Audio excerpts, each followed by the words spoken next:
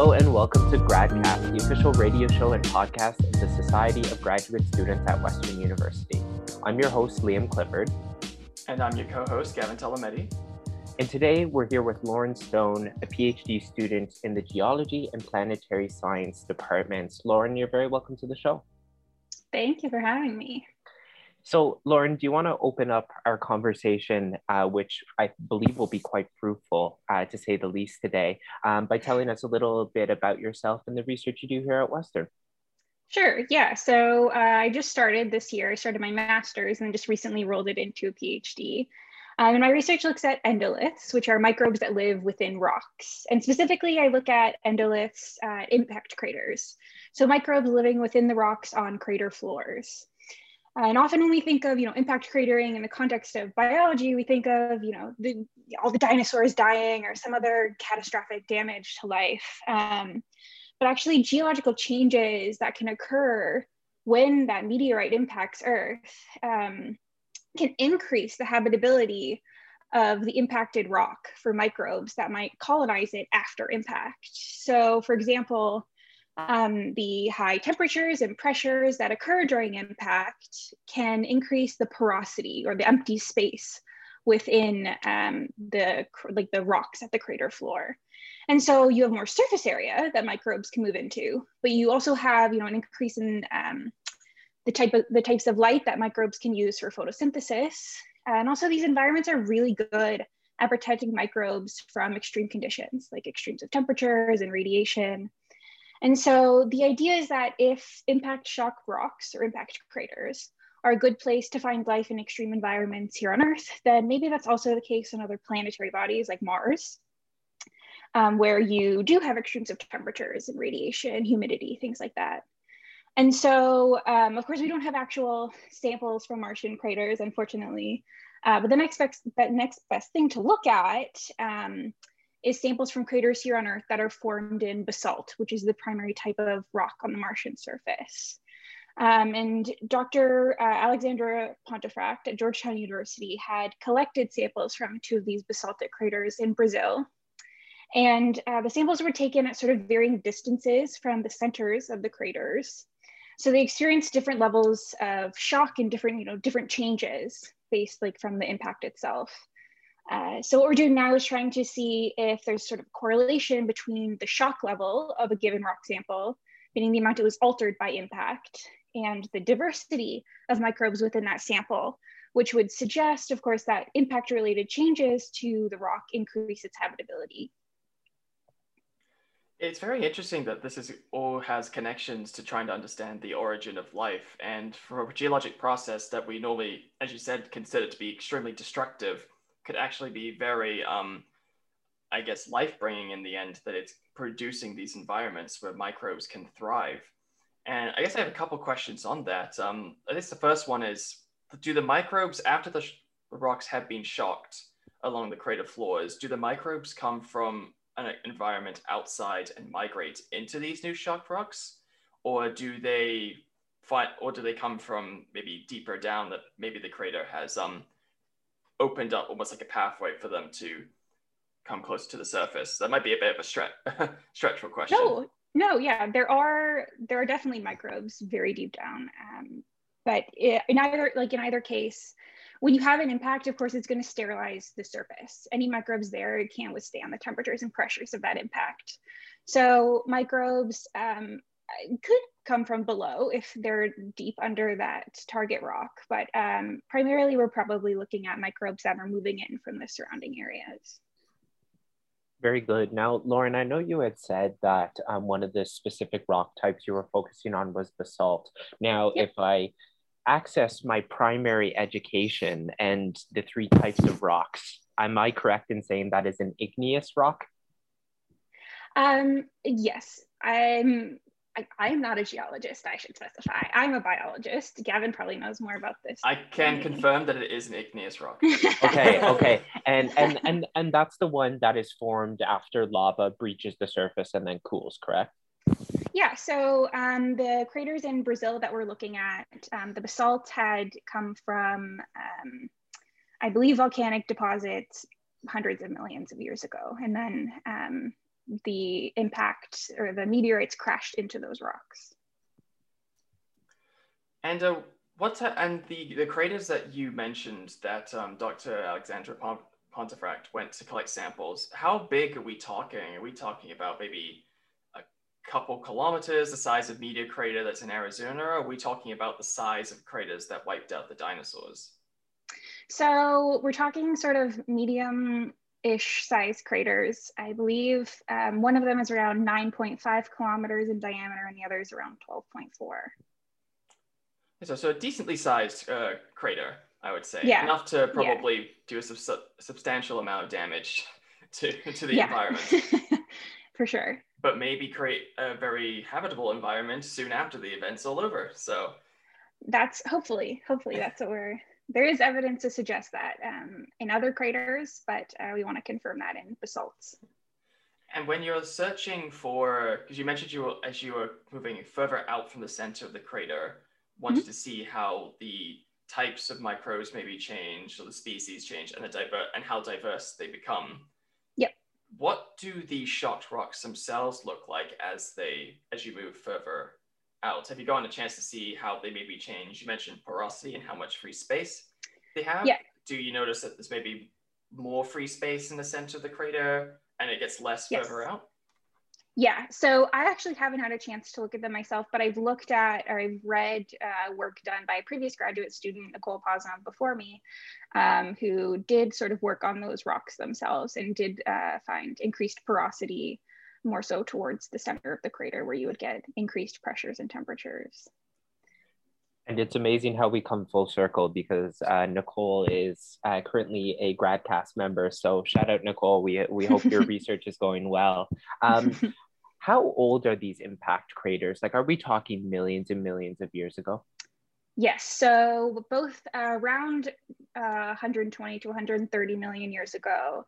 There's been sort of, people have hypothesized that potentially they formed at the same time, either from two meteorites or from one that split in half, but there isn't any substantial evidence for that. We would need more info on the exact times that the meteorites hit. And since they only formed, and since we think about the origin of life, where we hypothesize it probably happened maybe about 3.5 to maybe 4 billion years ago, and the environment on Earth then is would have been completely different, especially how it's compared to now, and it's probably still what it was like over 100 million years ago. Do you think that would probably something you've been considering when you maybe look at the microbes that probably inhabited the shocked rocks, this crater, if it formed much later from when we had expected microbial life to have arisen on Earth? So, I mean, it's not exactly answering your question, but right now, an issue that we're facing is that these craters have been sort of taken over by vegetation.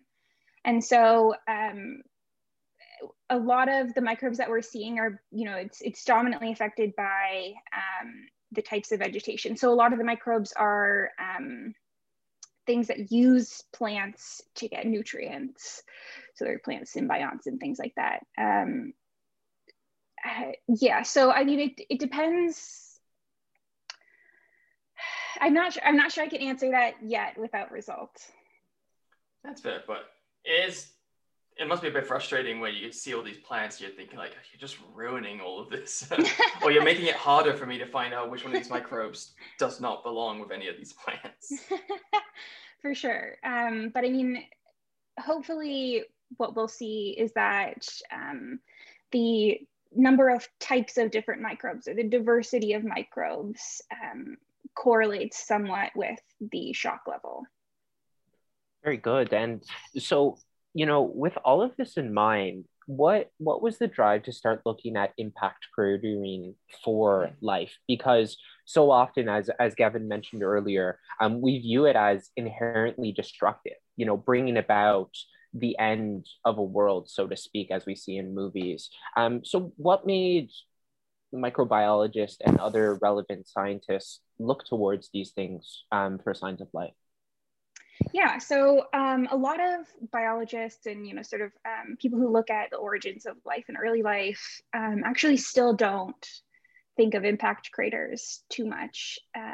But recently there's been sort of more of a drive to look at them because, you know, we know that in extreme environments like the Arctic, living within rocks protects microbes from life. So, I mean, first of all, you have people discovering these microbes living in extreme environments. That's one big push. But then also there was research done by Dr. Osinski's group with Dr. Pontefract looking at an impact crater in the Canadian high Arctic, the Houghton impact structure in gneisses, not basalts. But they did find this relationship that we're looking for here, where the shock level of a given rock sample, meaning the amount it was altered by impact, did increase with increasing diversity of the microbes that were living within it. Yeah, because it's very interesting because like usually when we think about trying to how life maybe have arisen, a lot of people would probably think, oh, maybe it was from something that came from the depths of the ocean. It just happened, the right chemical reaction just happened to have occurred, but we're not entirely sure how, whether it was from maybe a volcanic eruption, a lightning strike hitting the right place. But then I think as soon as you say meteorite cratering, impact cratering, you're like, oh no, that's too destructive. It can't be this. And then it's the whole argument about did maybe meteorites were also what brought the microbes that were able to populate early Earth to Earth from space. They may have come from a different source. Yeah, so about something about you said earlier. So a lot of people, when they're thinking about the origins of life, sort of the big theory is submarine hydrothermal vents. But again, those can be created by impact events. We can get the generation of a hydrothermal system, which is essentially just like hot water interacting with rock. We can get those at impact craters. Impact craters can generate those hydrothermal systems. And you know, especially in the context of Mars, where we haven't had liquid water for a long time, or at least on the surface. It's important that impact craters can form these hydrothermal systems, because we could have sort of transient liquid water from an impact event that sort of creates this hydrothermal system and melts water ice. Very good. And I think that, you know, inevitably the conversation was going to come up with Mars again, because we are trying to utilize examples here on Earth to understand more about the solar system. How do you find the applicability carries over to Mars? You know, is this providing, you know, sort of a good barometer, or are there other considerations that need to take place when making this comparison? Sure. So, I mean, I would say that looking at basaltic craters on Earth is the best analog we can get for now. And ultimately, the hope is that this research will sort of help to contribute to this growing body of evidence that impact craters are important on Mars when we're searching for life. But absolutely, there are many differences between impact craters here on Earth versus Mars. And actually, an experiment we're planning on doing is sort of to help address that, where I'm going to take samples of these rocks that I have from impact craters in Brazil and sort of incubate them under Mars-like conditions, with the hope of looking at how microbes utilize those rocks under Martian conditions. Yeah, under what, sorry, Gavin, I just have a follow-up question. Under what pretenses can we simulate Martian conditions? Like, you know, how do we conceive of controlling and constructing an environment that simulates what Mars is actually like? What sort of specifications go into that? Yeah, so that's a tough question, especially because we don't have all of the information about what Mars really was like, especially in its like early years. There's a lot of debate around that. So, I mean, really we have to sort of pick something that will be accepted by planetary scientists as a potential Mars-like condition. So in particular, right now we're looking at making it sort of anaerobic, meaning there's no oxygen in the atmosphere, because that's relevant to Mars, obviously, which is in itself very complicated to construct. but also figuring out temperatures and things like that. We're looking at maybe sort of trying to replicate a crater lake on Mars, similar to what Jezero Crater, where the Perseverance rover landed, would have been. So we're trying to figure out, what sort of water temperature do you want to think of? What nutrients would be in there that microbes could utilize, et cetera. And regarding the temperature, I'm guessing we would expect maybe early Mars to be still cooler as compared to Earth, since it is further away from the sun, I'm guessing. Yeah, so there's a lot of debate about that. But in the context of impact craters, like I was talking about earlier, they can generate these hydrothermal systems. So we can get heat from that impact. So the heat of the crater lake, it doesn't necessarily have to correlate super strongly with the heat of Mars itself, the temperature of Mars itself. We can get a transient increased temperature at that hydrothermal system.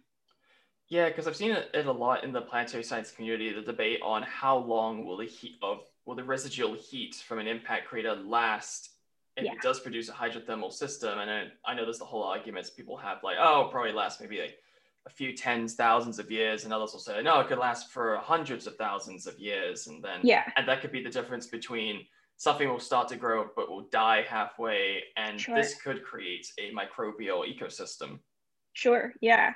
And I mean, if life could evolve in this sort of transient hydrothermal system, we have to consider whether it could have evolved enough to survive past that, whether it could have evolved to survive even to today. And is there any discernible objective way to determine just how hot these impact craters got? Could we throw a ballpark estimate at it just to sort of, give a bit of context for what we're talking about?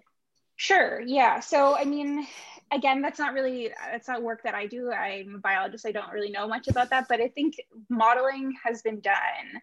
And I mean, to give a ballpark, I would say we could get up to sort of the hundreds of degrees. In terms of this experiment, I'm looking at probably more like 70 or 80. But I mean, again, the temperature would decrease as time goes on after the impact. Yeah, Liam, just to add to that, it's a question of, do we look at the temperature? Well, Lauren, I'm assuming that you'd look at the residual temperature, what happens after maybe a few minutes or so, a few years after the impact events happened, everything's like really calmed down. Because immediately it would be too hot. Because for life. There's a lot of modeling that suggests that the split second a meteorite bombardment event happens, the temperatures can, for a split second, be above 5,000 Kelvin, and then we'll average around 2,000 degrees Celsius. So it would definitely be that's vaporizing rock temperatures there. Certainly not microbial appropriate temperatures. Of course not. And, I always ask those questions knowing that the answer is often much more complex to come up with, just based on a number of factors. Now, I do think it's important to always ask this question is, I had come up with a question that said, what spurred on this interest? Was it an interest in rocks, or was it an interest in life? And you've quasi answered that question, but I will rephrase it to give you the benefit of the doubt. So definitely the interest in life for me. I'm primarily a biologist, but I think a lot of times biologists have a tendency to ignore geology, but I don't think that we can have a conversation about the origins of life without talking about geology. You can't have an origin of life without looking at where it's getting its nutrients, most likely sort of from the minerals surrounding it in the rock. Yeah, it just brings up how much cross collaboration is really needed across the sciences to try and answer the bigger questions that one science field can't get all the answers they need. Absolutely. That's why I'm grateful, of course, for Western's Planetary Sciences program, and the fact that the Planetary Sciences itself is an institute, and you have all these people from different departments working together. Yeah, I mean, it just goes to show you just how invaluable an interdisciplinary approach is when addressing these, quite complex and multifaceted issues. So, we talk about finding little microbes in rocks, but to the average person on the streets, they might not even bat an eye at this. So Sure. if you had to speak to someone about why this was important to continue, what would you say to them? Sure. So, I mean, when we're thinking, I think a lot of people are interested in extraterrestrial life. I mean, if you just think about this, this thing about this, the states releasing a report on UFOs in June, whatever, there's so much interest around extraterrestrial life. And most likely that life would be microbial. The vast majority of life on Earth is microbial. And so we do have, we have all these rovers on Mars, we have all this research going on, but we can only cover so much ground when we're looking for microbes or signs of ancient life, like Perseverance is looking at. And so we have to think about, where do we start? Where do we start looking? And the goal of this research is to hopefully bring more awareness to the fact that maybe we should be starting at impact craters like Perseverance is doing. And would you say on with that, do you think the way we are trying to understand the origin of life now and how impact craters are formed, do you think we're probably, with the Perseverance rover on Mars, getting one step closer to maybe figuring out if life ever did exist on Mars in the past? Yeah, hopefully. Who knows what's going to come out of it, but hopefully. I think most importantly, we're looking at sort of the mineralogy of the area. We're looking at the clays, because again, you can't have any conversation about life without determining what it's using as its habitat, as its energy source.